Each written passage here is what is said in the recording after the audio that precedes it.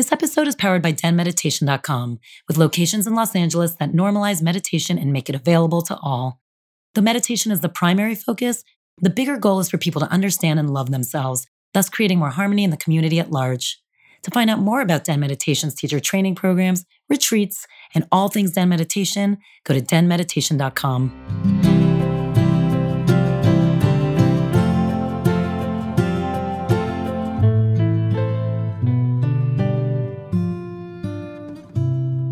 Welcome to Den Talks, a podcast that features successful people from all walks of life, taking us on their journey of self-discovery. This is Tal, and I'm here with Andrea Bendwald, a phenomenal mom, friend, actress, and also an incredible spiritual leader here at the Den Meditation. She runs our circles, which I promise we'll talk about more in depth today in the episode, but we also chat about her journey from starting as a successful actress and then finding spirituality later. She also talks about how it is to fall off the spiritual wagon and how you can get back on, the law of attraction, and how to stay centered. Also, how can you dig deep in a world that really rewards what's on the surface? She is the perfect person to chat about this, having come from entertainment herself. Andrea reminds all of us to stay open to your path, as you never know what direction your life is going to take. Stay tuned for her personal practice at the end of the podcast, where she's going to guide us through a self-love meditation. Hi, so we're here with Andrea Bendewald, who is the founder of The Art of Circling. And let's just start there. Tell us a little bit, because for some people, they're like, what is The Art of Circling?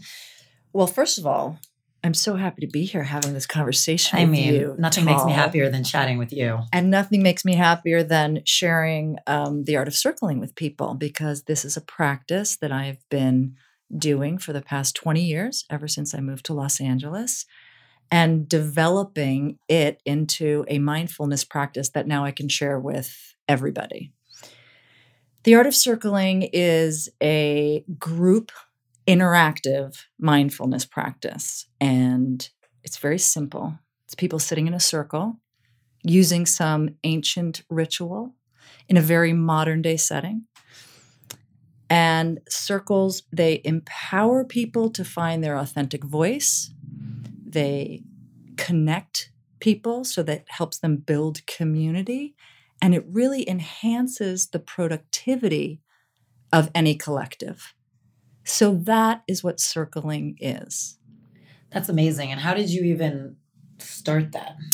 Well, I was lucky. How did you find it? How did I find it? I was very lucky. I moved from New York. I landed in Los Angeles amongst a group of women that were just kind of discovering, exploring circling. So we all lived up in Laurel Canyon, up in the Hollywood Hills. Like we were like the original, hills. OG Laurel Canyon. Yeah. We were like, and we were all actresses, producers, directors, some executives, and we all lived up on this hill. And I landed right when they were starting to circle. And I fell in love with it, because here I was sitting in a circle with all these amazing women. And I came to LA for acting. So did you know these women beforehand? Like, were they friends or? So a couple of them were my best friends. Jennifer Aniston, Meredith Scott Lynn. And they're all sitting in a circle. My other friend, Kristen Hahn and Sharon Lawrence and Lee Kilton Smith. It's also a funny circle. It's a hilarious circle. Suzanne Buchanan, all these women, we all knew each other from all walks of life. And we sat in a circle, and I was this wide-eyed, kind of scared, even though I was from New York and I was kind of tough. I was in a new land, and I found myself sitting in a circle. And when we passed the talking stick, and everybody just shared where they were at, what their truth was, very simple, were you gentle nervous? process. So nervous. My heart's pounding. Here comes the What am I talking going to stick. say? What am I going to say? Am I gonna sound stupid? Ego, Yeah. right? Ego. And an amazing thing happened. Talking stick comes to me.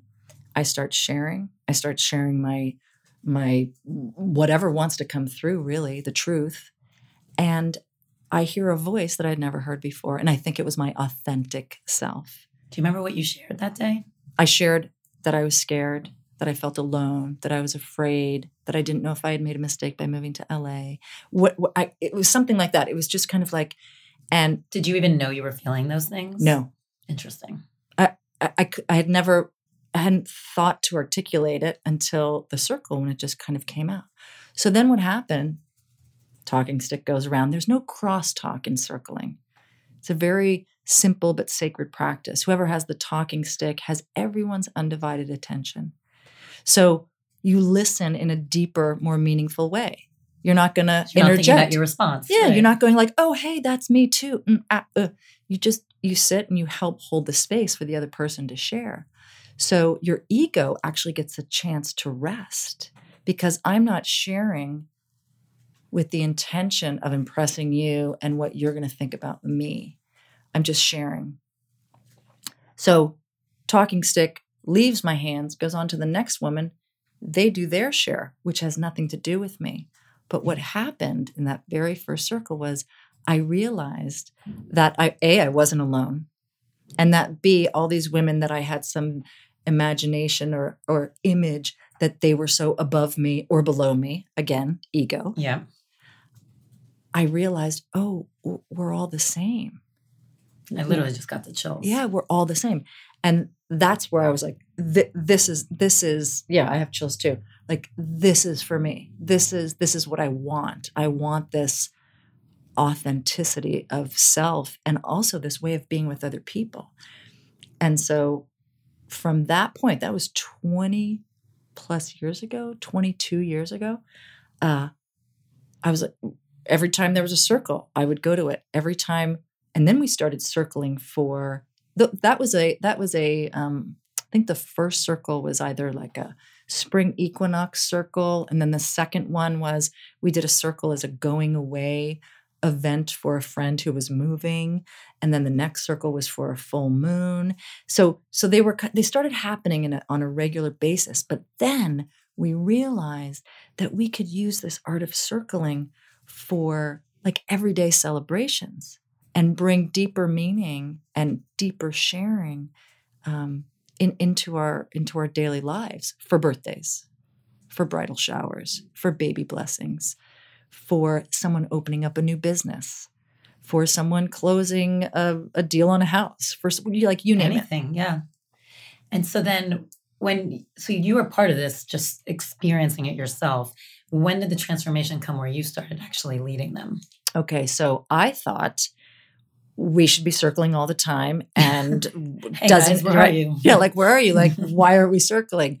And again, it was like this calling that kept going. Oh, I want to do this, and I'm trying to think. The first circle I led, I was probably 30. And I called up my spiritual teacher at the time. Her name was Nanielle Devereaux. And I said, I really want to lead a circle. She said, okay, I think you should. And I said, well, I don't know what I want it to be about. And she goes, well, what are you craving right now in your life? And I said, well, I'm really craving, couples being together and us all sharing what our struggles are. I was newly married and a new homeowner. And I was just looking for like cohesiveness around couplehood. There's no guidebook to how to be married, right? And she said, well, there's your topic. And I said, okay, well, what do I do? What else do I do? And she, even though I had been participating, she was my mentor on how to guide. Did she do circles? Yes, she had. So let's go back a little bit. Circling, like when I said in the beginning, it's an ancient practice. It's indigenous to Native American cultures. It goes back to Celtic cultures. It's very goddessy, a goddess tradition. So you find it in all different cultures, and you find it, in prehistoric cultures where the origin of storytelling is the circle. They would sit around the campfire and they would act out, okay, what's the hunt going to be tomorrow? And they would sit in a circle and they would tell the story and they would picture and vision, talk about manifesting. They'd be manifesting how it's going to go, how the hunt was going to go. And then they would come back and then they would share the story of how it went.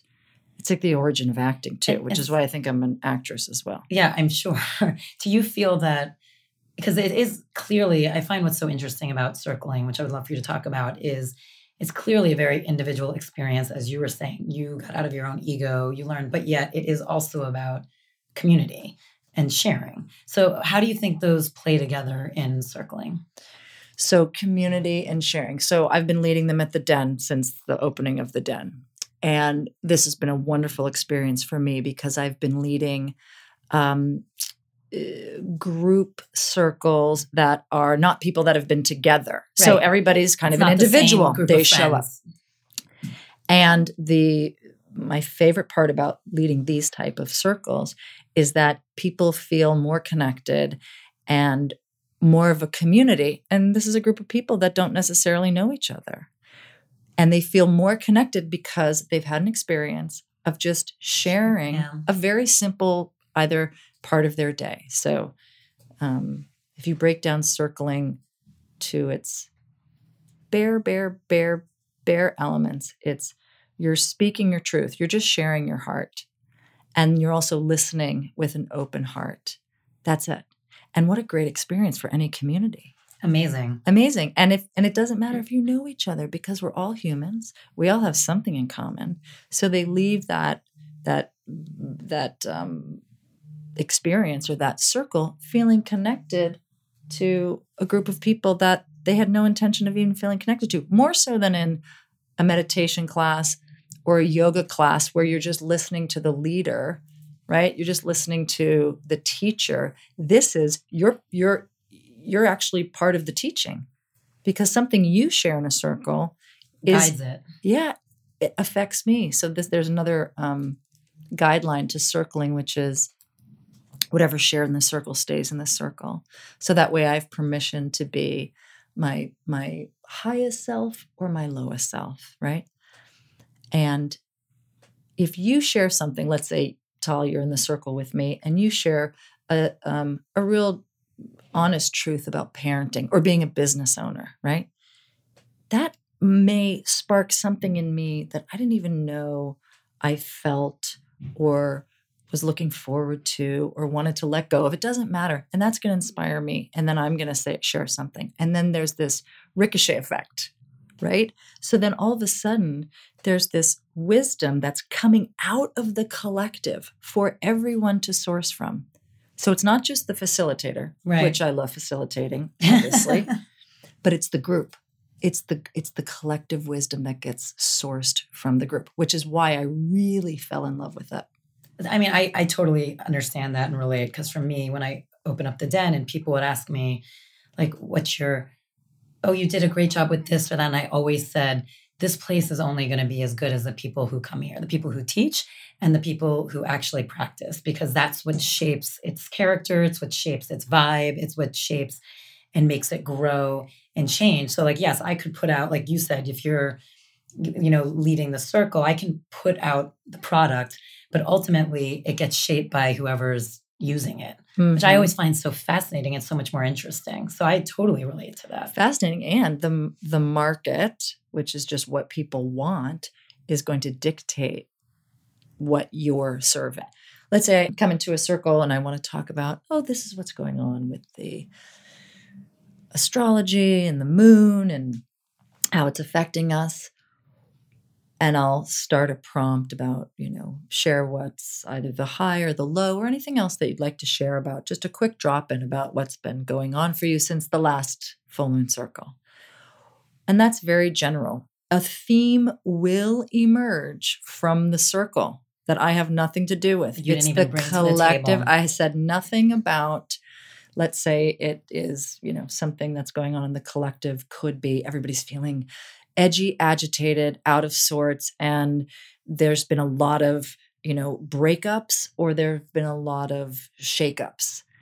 That has nothing to do with my intention for leading the circle, but it will come up, and then we'll go a little bit deeper into that, and then But I think what's so amazing about that, and why it sounds like you've said the circles have been around forever, it's if the facilitator does what they're supposed to do and let it have a life of its own, it's always going to exist. Mm-hmm. It's just you grow with it and you change with it versus thinking it has to be one thing. And then ultimately, because the world changes, you leave it behind. So, I mean, it's so beautiful that you kind of work with it. Mm-hmm. And I'm sure that's why there's like no pressure when people go in there. So I think what do you do with the person who probably got dragged there, had no clue what they were showing up for, doesn't like to share, makes them incredibly nervous, and thinks it's a bunch of hokey pokey? Right. Those are my favorite. And it happens.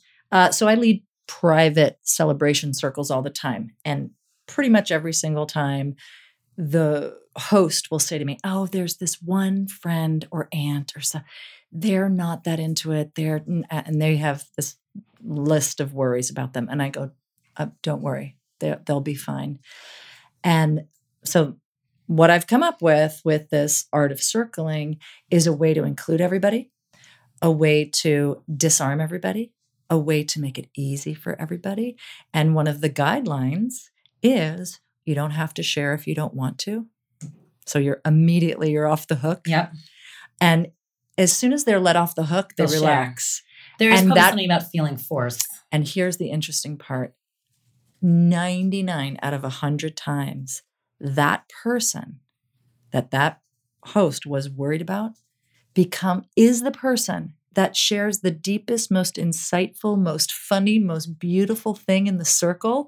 That it was like, that's why the circle happened. Yes. It's beautiful. It's beautiful. And the way I love to lead circles is that it is inclusive. It's not new agey or woo-woo. It's people sitting in a circle, which I don't know, if you went to kindergarten, you probably did. No, you're right. I mean, it's interesting. You're right. It's what we were always taught to do.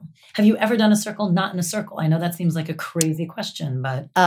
So I've done like layered circles where we're kind of spread out, but ideally there is a focal point that is the center. But you can do it in a classroom where we'll build a circle in our minds. And if we can't actually put the chair, physically do it, we still have this idea, because the reason you do it in a circle is that it's the equalizer. No one's above, no one's below. No one's first, no one's last. No one's first, no one's last. Everyone's facing each other. Everybody can see each other.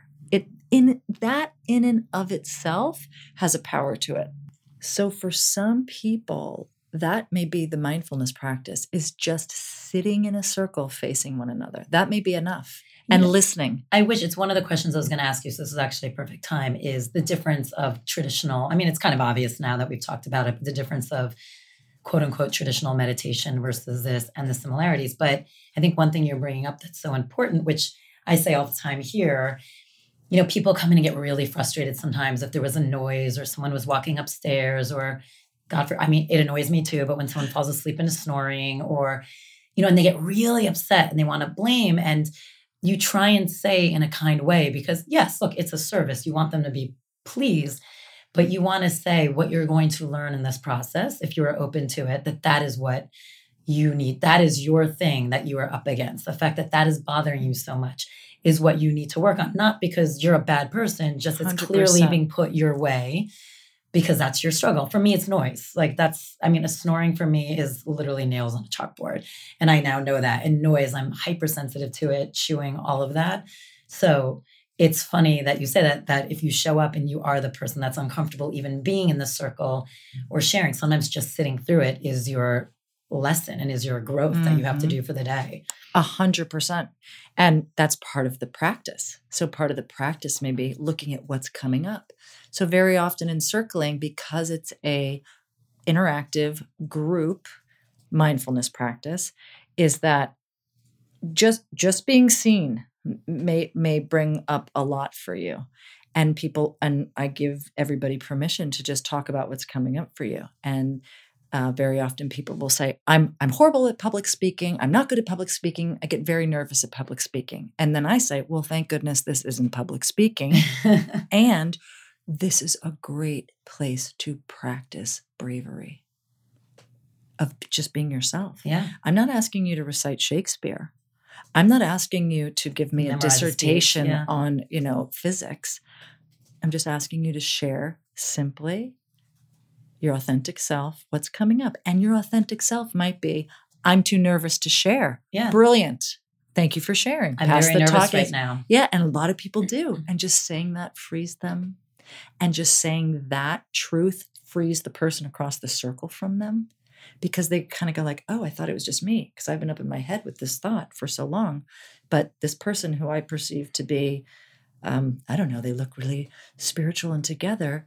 They just said exactly what I was thinking. It's funny because I've noticed that like a few retreats I've been to, and even in the beginning of our teacher training program, there's always one person who like stumbles in the beginning and says, I'm terrified of speaking in front of people, so I can't even believe I'm doing this. And then we'll continue to do so. And you're right, by the end of either the retreat or through the journey of teacher training, they end up like speaking the most and sharing some very profound things. So you're right, they've learned to be comfortable in this bubble. Right. And that's just a huge lesson. And that's what I gift. think. I think that's why I fell in love with this practice, is because, so I was an actress. I still am an actress, but I was very comfortable being somebody else. I was not comfortable being Andrea Bendwald. And that's what I really wanted to be more comfortable with. Now I'm more comfortable being Andrea Bendewald than I am being an actress. Because it feels inauthentic. Yes. I will still do it, but I wanted so desperately to be comfortable with myself. So let's talk about you being an actress. So what a lot of people might not know is you were a regular on Suddenly Susan. Yes. Very successful. Yes. Clearly from the beginning, you hang with a successful group of women. And what I didn't realize until our conversation is a lot of this overlapped. You were circling while you were on Suddenly Susan. Yes. Correct? Yes. So when did the transformation happen where it became more part of you? Was it cohesive? Was it simultaneous? Was it after? So I was under the misconception that I had to be one thing. So if I was an actress, I was an actress. I was doing that 100%, and that was my profession. And if I was going to do it, I had to do it full throttle. It was kind of the way I was raised. I went to the High School of Performing Arts, and then I went to theater school at Wright State University, and I got a degree in theater. So this is your life. So this was my life, and I'd been acting my whole life. And then I was making a living acting. I was acting Which on is amazing. like must-see TV, and, right? Yes. Exactly. So I made it in my mind, but to continue making it, I thought that was all I had to do, and it started to feel the business aspect of it. It was not true for me. I was not very good at it. I couldn't keep up with the race, the grind, the competition. Like I would be. For those of you new to this world, because you come from the television world, so I can speak that language with you, but there would be a pilot season, and I would test for a lot of shows, multiple shows, and I was in the running with amazing women. And just so people know, testing means you've made it through a really long line to get to the final decision. Yeah. So it's a big deal. So to test multiple times is exhausting. Exhausting. But also incredible. And it involved the business aspect of it, which was... you're making a deal every single time you go to test. And I was testing with remarkable women, and I would not get the job. And my fall was too great. So I wouldn't get the job, and then I would just be devastated. And then I wouldn't get the job. Doing that multiple times, and I would be 2 months. Devastated. And at the same time, though, I had a teepee in my backyard in Beverly Hills, and I'm leading circles in a way that is so fulfilling, in a way that we are having this like heightened, glorious, spiritual experience without drugs or alcohol. I mean, we are achieving higher states of consciousness in my teepee. And I'm thinking they had to be separate. Like I couldn't be an actress and that's so interesting. So what I find fascinating about that is, when did you start incorporating, and not even just by leading the circles, just by being human, Andrea, when did you start incorporating your spirituality and the way you look at the world in your teepee with also the way you could look at the world through in acting, right? Or as a mother or as a wife, or just when did you start incorporating it into you every day, not just as a leader of circles? Right. So because that's interesting. Yeah, I kept it separate until I didn't, right? Until I felt the calling. So when I first started circling in the teepee, I remember saying in a circle, very small circle of women, we were talking about Ask and It Is Given, the Esther and Jerry Hicks first book, which is all about manifesting and the law of attraction. And I remember whispering in a teepee, I want to share this with other people, right? Cut to, we are sitting here, you and I. And you're sharing it. And I'm sharing it, and I'm leading it at the den. Okay? So that's where it started. So that was about, let's say that was like 10, 14 years ago. So from that moment, it's been an integration. So I started meditating on a regular basis 3 years ago. I did transcendental meditation training. My husband and I sold our house in Beverly Hills, and I folded up my teepee. And I knew it was time to bring this teepee consciousness to more people. So bringing the idea of what was happening. So moving it out of your backyard. Moving it out of my backyard and sharing it with bring it to the world. Yes. And then at the same time, I started leading circles in my children's elementary school. That's so beautiful. So it all kind of went like this, like I'm making a big arc with my hand going like a rainbow. It just took this lovely trajectory to where we are right now, which was I had 2 small children.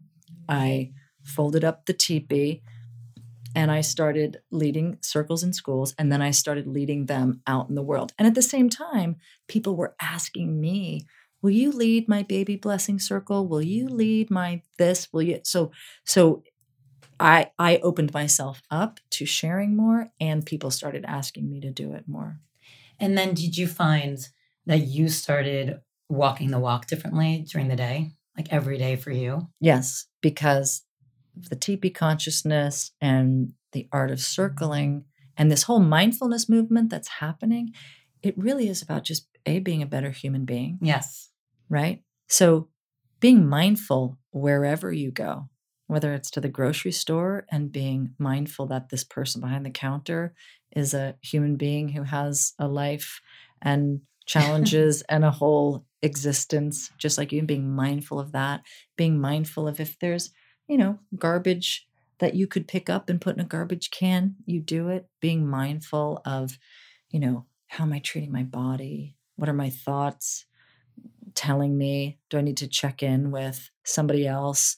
Do I need a teacher to help me with a mindfulness practice? So it did kind of permeate my whole way of being. And thankfully, now I'm so happy that I get to use my spiritual practice with my long history with acting. I get to use it at UCLA, where I teach in the professional programs. I teach acting for the camera, and I use the art of circling as the foundation for authentic storytelling. I was going to ask you about that too, because I love how you didn't necessarily say bye to acting. You incorporated the two, and it just exists differently for you now, which I think is really beautiful, because clearly it's a passion of yours. So talk more about how you teach and how you use the basis, because I think there's so many people out there, I know, especially in Los Angeles, who are creatives and struggle sometimes, whether it be through acting or writing. So how do you incorporate this into that life? So at UCLA, I use circling to start every class and to end every class. And I use it with actors to get them to be more in touch with their authentic selves and to become better storytellers. It's super simple. If you can't sit there and tell me something truthful about yourself, I doubt I'm going to believe you on camera if you're trying to tell me a truth about someone else's life. Right. So they love it.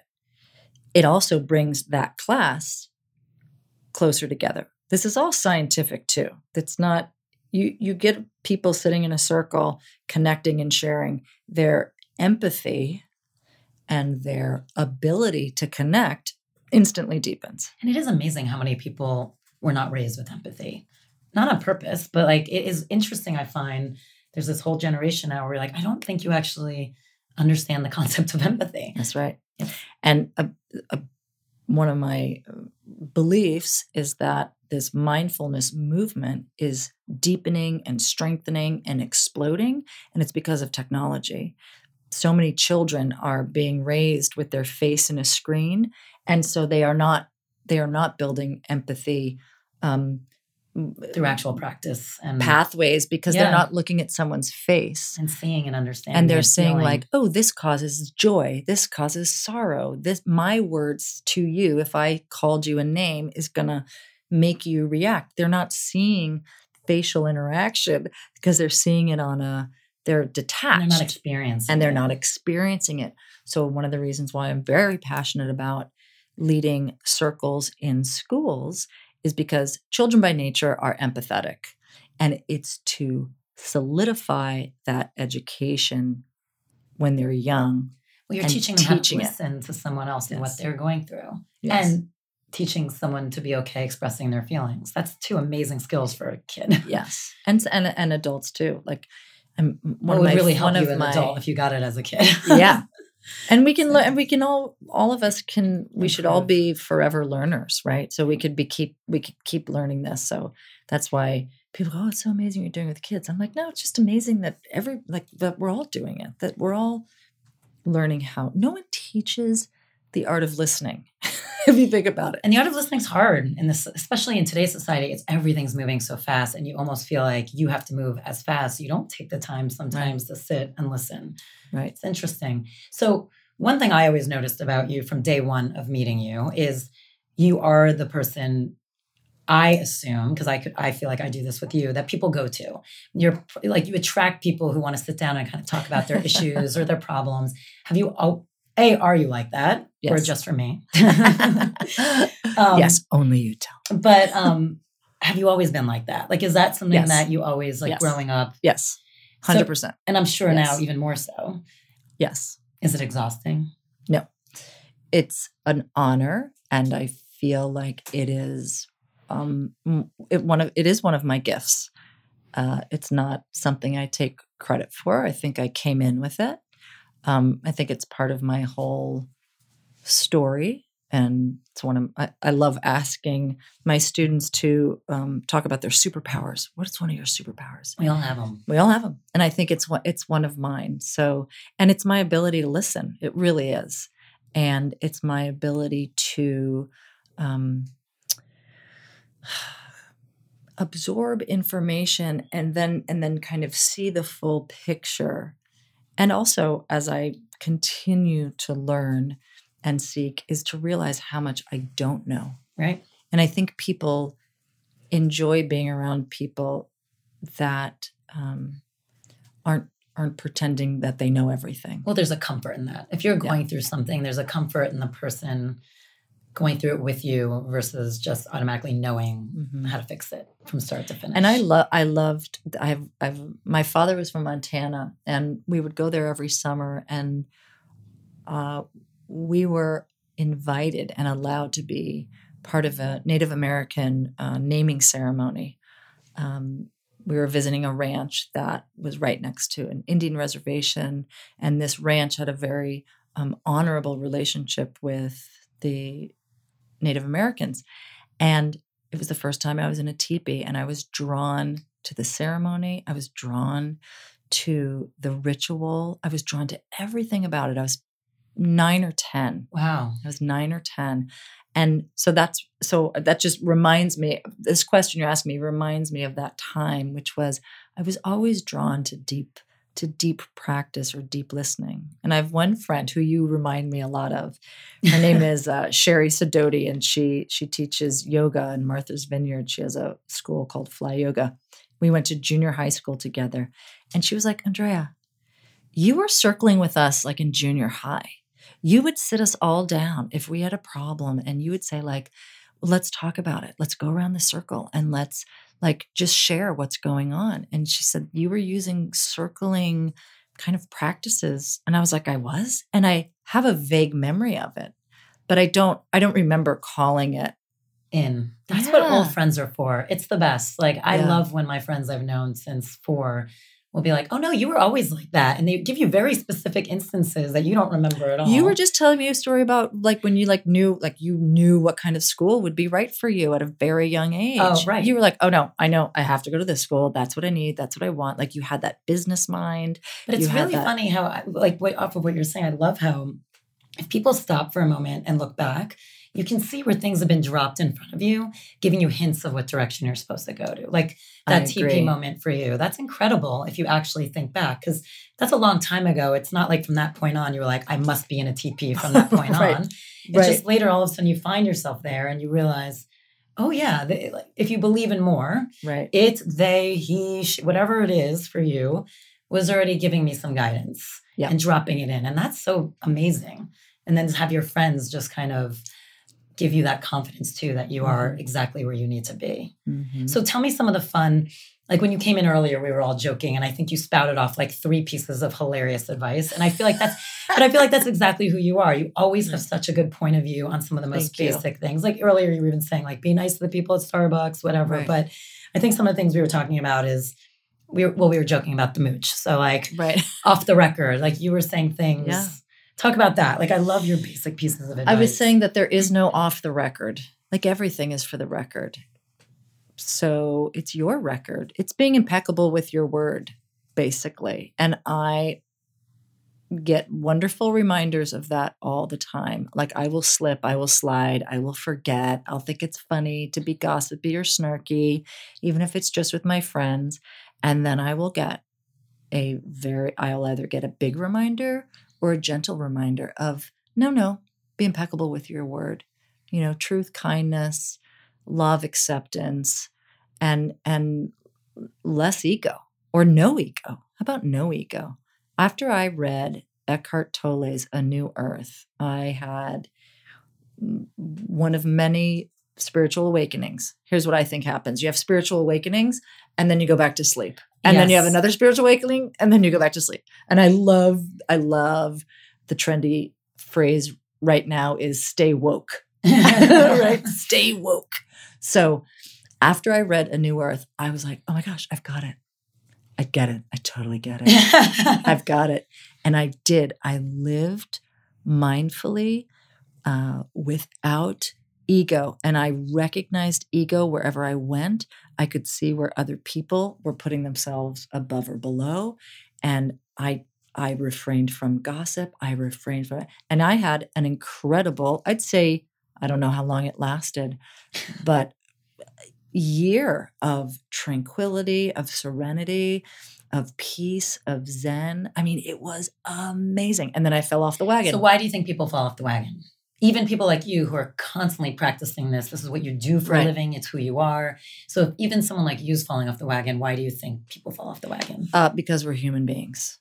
And because that's why it's called a spiritual practice. And you got to keep doing it.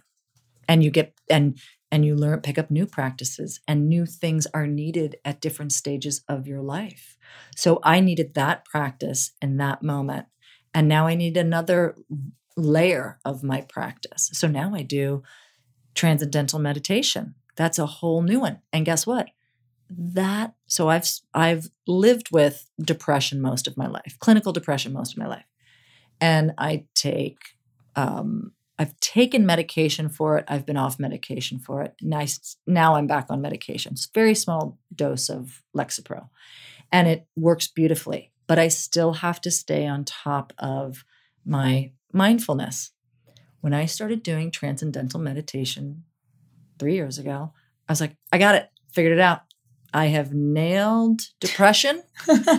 I am a master. Back on the wagon. Because I felt an incredible change at the beginning. It's like that. The first 6 months, it was like I was walking on water. I really thought I had it. But guess what? My body changed. The environment has changed. I'm getting older. I'm probably perimenopausal. I'm 47, right? So you must be really hot right now in here. Yeah, right? So all these things change. So now what do I have to do? Now I have to adjust, learn. So that's why I say you have these growth spurts. That's such a great piece of advice for people. For anyone who's practicing, when you start to not feel it, remember, keep going, look for something new, know that you're growing. But also for people who might be listening because they're just curious on how to even start, don't be stressed out about the fact that it might feel difficult, because it is finding what works for you, and that might change as you evolve and change. We're all changing constantly. It would be so boring if we figured it out and then you were done. Right. My brother has this great saying. It says, never give up and know when to throw in the towel. I totally agree with that. So like what you're saying, you try something, it might not work for you. So this whole mindfulness movement is so fantastic because there's so much out there for you to try. Yes. People go, yeah, I want to try meditation. I really am, but I'm just not good at it. I'm like, you don't have to be good at it. And P.S., There are meditation centers like the Den. There are apps that you can try out. You have access to all these masters that have been doing the work in a way that you don't have to go out and like climb a mountaintop and sit under a tree. They're kind of carrying you up the mountain They're for a while. carrying you up and you can actually try things out. So try out, see what works for you, and you'll find it. You will find There's something for everybody. And here's my favorite part about meditating is that I had to trick my brain and myself into telling myself that meditating is actually doing something positive for myself. Just like working out, just like eating well. Healthy. But just like any of those things, we take breaks. That's right. You get exhausted from it. That's right. So you're right. It is a practice that you just have to keep. That's right. Or you find a different teacher. Yeah. You start doing like yoga booty ballet instead of Pilates, whatever it is. Exactly. But yeah. So what do you feel? How have you brought all this into? You've been married a long time, which is amazing. So I can only imagine there's ups and downs because relationships are difficult. Yes. So how do you bring this practice into your relationship? That's a good question. So I use circling. Or do you forget sometimes? I do. I practice circling in my community with friends and family. So we use circling for every celebration. We do a mini circle around the dinner table at night. We do thorns and roses. We do what was the high point of your day, the low point of your day, and what's your bud? What are you looking forward to? And that's a mini circle. There's great. There's no, interrupting or crosstalk. I heard a new one at my family gathering this weekend. It was sour sauce service. No, sweet sour service. That's what it was. What was your sweet part of your day? What was the sour part of your day? And what was the service part of your day? Huh. How were you of service? I love that. Game changer. Huge. Because especially for children. If you know you're going to talk about that. You start figuring it out. And the kids had to think about it at the table. They were like, well, I helped clean up after dinner, or I helped, so-and-so walk up the stairs, if they were near an elder or so. And then when it's your turn, you're like, yeah, I'm a mom. So, yeah, I'm a mom. Yeah, exactly. Always in service. I woke up. That was my always service. In service. So, yeah. That's where, and I think that has strengthened my community, which has also supported my marriage and my partnership is circling. Oh, this is a very perfect explanation of, my marriage and circling. When my kids were very small and we were rushing to a birthday party at a new friend's house, and I was out of my mind with, like, come on, we have to go. And did you get the gifts? And did you get that? Like, not Zen at all. had lost my Zen. And we get there, and I literally was like out of my mind about going to this kid's birthday party. All ego. I cared what the mother thought. I cared what they would think of the gift. I cared what we were wearing. I cared if we were late. I cared. And my husband put his hand gently on my back, and he rubbed my back, and he says, "Keep circling." Because he knew that you needed to be brought down. I needed to be reminded of my spiritual center, what was important. He went, "Oh, honey," I think it was like, "Oh, honey, just keep circling," something like that. Like that was his soothing message. Remember to you, me. and you'll be fine. Yeah. Yeah. I think we talked about this, that the only tattoo I have on my entire body is a circle. I know. I saw it when we started, and I love it. Mm-hmm. And for me, it's always meant, because people always say, what does that mean? I know it has to mean something for you because I'm not a tattoo person. And it always meant for me truth and authenticity, and just, this is my North Star. Whenever I'm freaking out or worried that I might be making a decision for the wrong reasons, I can look down on my wrist and I know, no, it's okay. Like, think about you, what's right for you. So I've always loved the art of circling and everything you talk about it, because I always find it fascinating that the circle for me always signified the same thing without knowing it. Yeah. And that we're all connected only all of the time. You are me, I am you. Your truth is my truth. Your pain is my pain.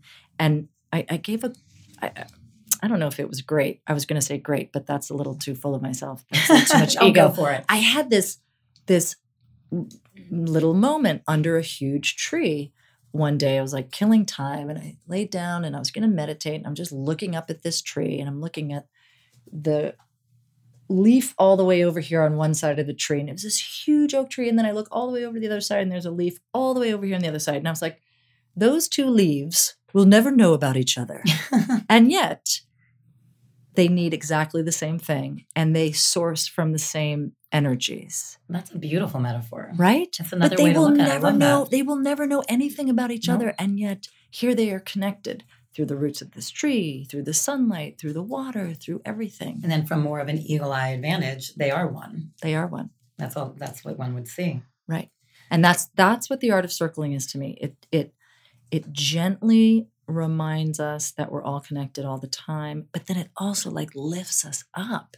And I also bring in all my, mindfulness and meditation practices, and I bring in anything that's turning me on in life. I bring that to the circle, and then that gives other people permission to kind of share what's turning them on, and then everybody leaves the circle feeling like not only like dropped in, but then also energized. So speaking of that, what do you feel is like, what's your shit? Like, what's the stuff you still constantly deal with or struggle with? I mean, clearly you've done a lot of work, but like you said, you're always learning and you're always growing. So what do you feel like is the thing that comes up for you the most that you're like, there it is again. I need to like keep an eye on that or work on that.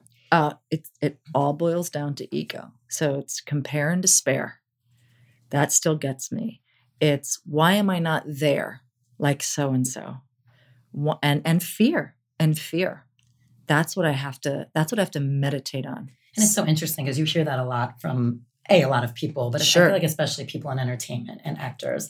It's like, it's so interesting that feels to be the struggle for most actors. And you wonder, did that struggle become because of your career, or did it always exist and you're attracted to that career for that reason? It's like the constant reminder to work through it. Right. Probably both. Probably. It's a little enhanced. Yeah. Like I came in with a childhood happened and I was, I like to call us carnies, instead of actors, we're like carnies, like nothing stable, right? It's not a great, stable. It's not a great ego booster. Yeah, it's not, but it's my teacher Danielle used to say, it's the hand dealt. Mm-hmm. It's what I came in with. It's the life that I was born into, and this is what I have to work with. So I was born a Pisces, and I was born an artist, and I was born a seeker, and I was born a teacher. Like these were all things I felt I came in with. And it's beautiful because you incorporate all those things into what you're doing. Yes. Like everything you just described is who you are today as well, and how you get to perform every single day. That's incredible. Most people are still trying to figure out how to connect all those dots. And the reason I started leading circles in this way is because I wanted to empower other people to access all of their talents so that they could live their most, purposeful life. Like that's my mission. That's what I use the art of circling for, is to support and empower people in living their most authentic lives. Well, that's incredible. And on that, I feel like I'm going to wrap it up from there because I don't think we could get more beautiful for why you do that. But let me ask you a few questions that you can just knock off, and you've answered a few of them already. What's your go-to spiritual book? I referenced A New Earth, Eckhart Tolle's A New Earth, and anything by Marianne Williamson. You and I know her well. I will go back to her books, and I haven't read them all, but pretty close. There's a lot. Woman's Worth. Mm-hmm. A Woman's Worth. Come on. If you're a chick and you're listening and you haven't read that, stop everything you're doing and Amazon it now. She's just fierce. Like there's no other way to explain it. She's a fierce energy.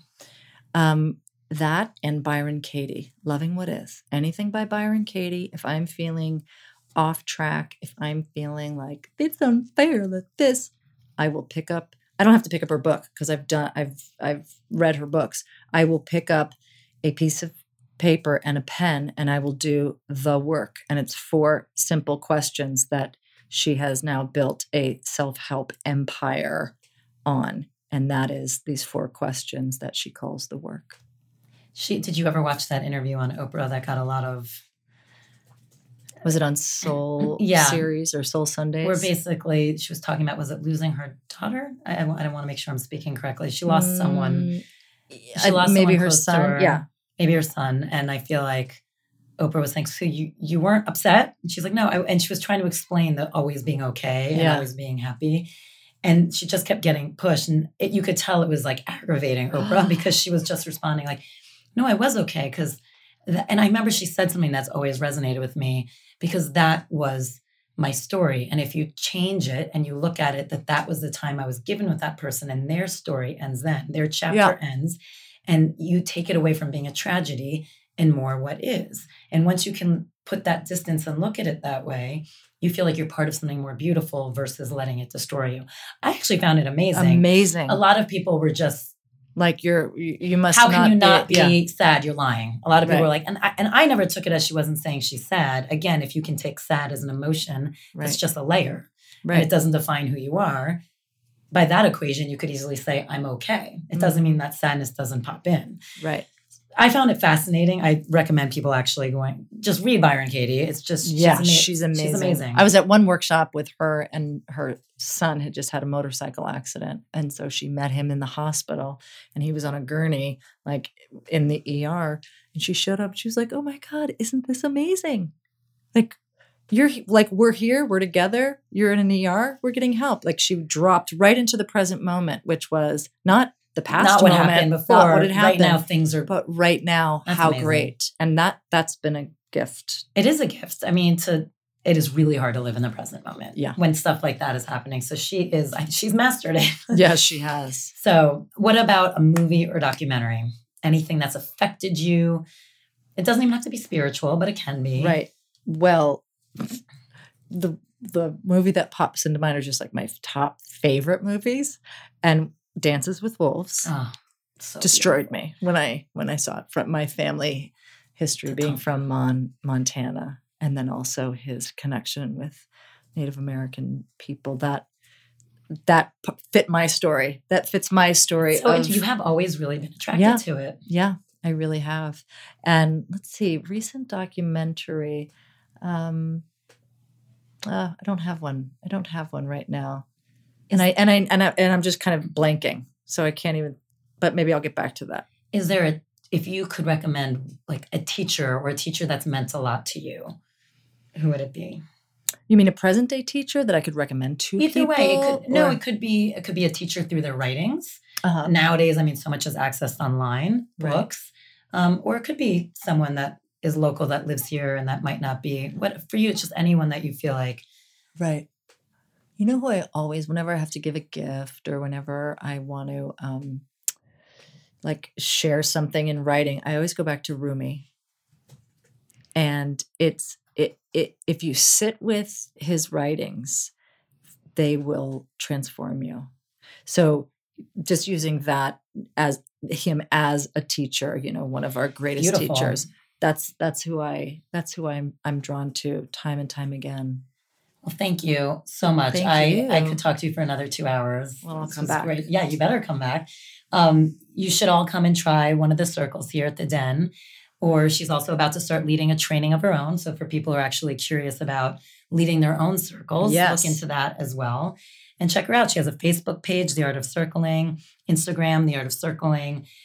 She's really an amazing woman to check out. So thank you. Give it a whirl. And then stay tuned because she's going to do 5 to 10 minutes of leading us in a practice that clearly isn't a circle since we're not together, but at least implement some of, the mindfulness that she practices.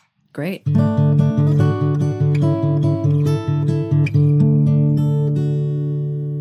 This is Andrea's personal practice, a self-love meditation. All right. So everybody just gently close your eyes and nothing for you to do except listen to the sound of my voice. If you do anything, just focus on the sound of my voice as you gently allow yourself to settle into the here and now. And just let yourself focus on your breathing.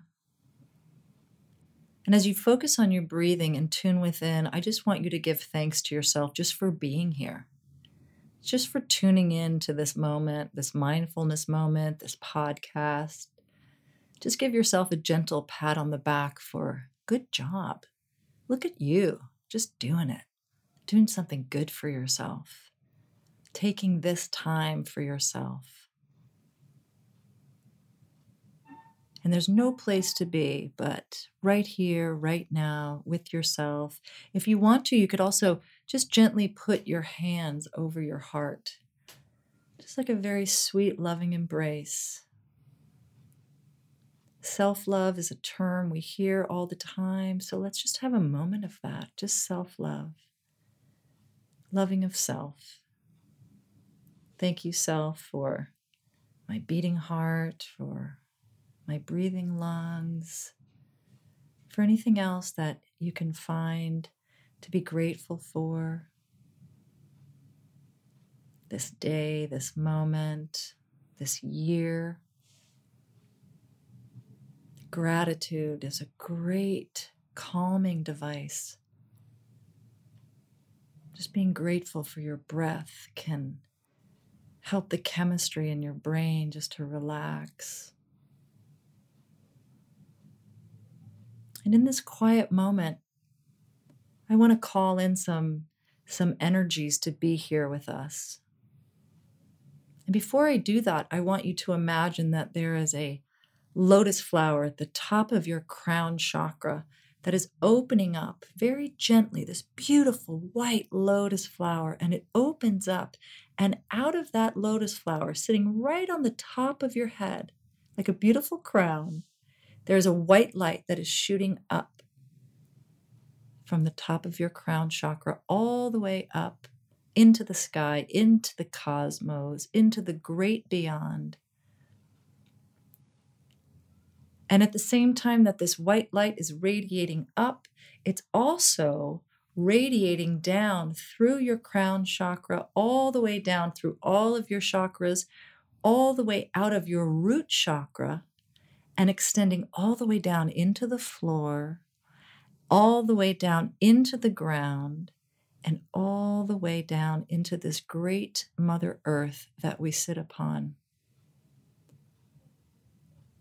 So that you're connected above, within, and below, and this energy force is radiating all the way through you. So I want you to use the most incredible, powerful version of your imagination to see this white light extending up, extending all the way down, and all the way down into this great Mother Earth. And now just picture her as this beautiful being that we sit upon, that is the source of everything that we enjoy.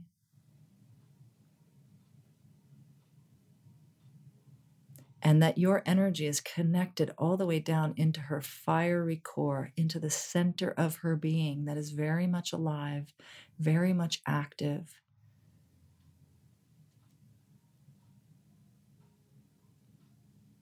And the same with this white light that's extending all the way up into the sky, connecting to that great source beyond, whatever you want to call it, God, creator, unknown, universe.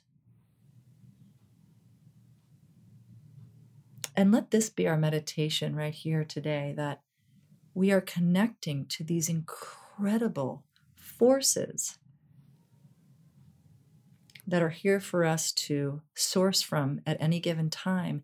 And within, they are connecting us to our own being that is beyond any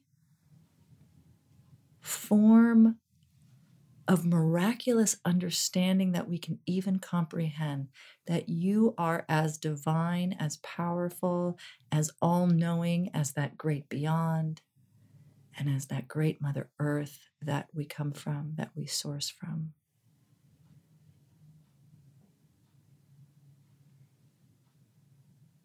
Allowing your breath to breathe you.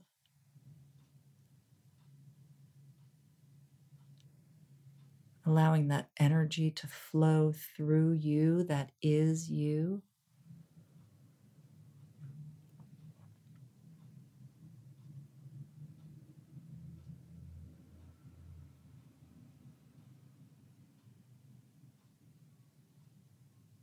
allowing any thoughts that want to come to you. Either listen to what those thoughts may be, or just gently let them float away.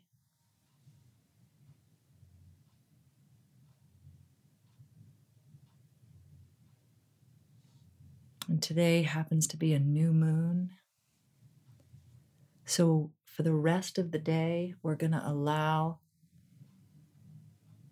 the universe to give us gentle little gifts. We're going to be on the lookout for little gifts that are here for us to guide us, little signposts along the way that are designed specifically for you and through you, that will say, here it is. Here is a new idea perfectly designed for you to help you on your way. In fact, right now it's coming in through that white light, that channel. That new idea is coming in. It's coming to you and through you, and you will see it later on today because you are asking for it. You are ready for it. You are listening to this podcast because of it.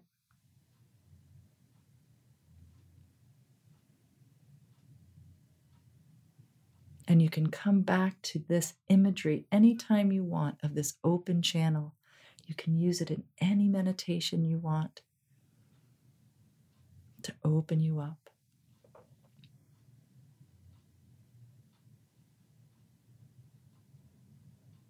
And to end our meditation, I'm going to ask you now that you gently close the lotus flower at the top of your crown chakra. Gently close it so that you are fully back in your body, fully back in the earth plane, and gently pull up the energy from the earth, from your root chakra, taking that beautiful energy with you and returning you back fully present, fully awake.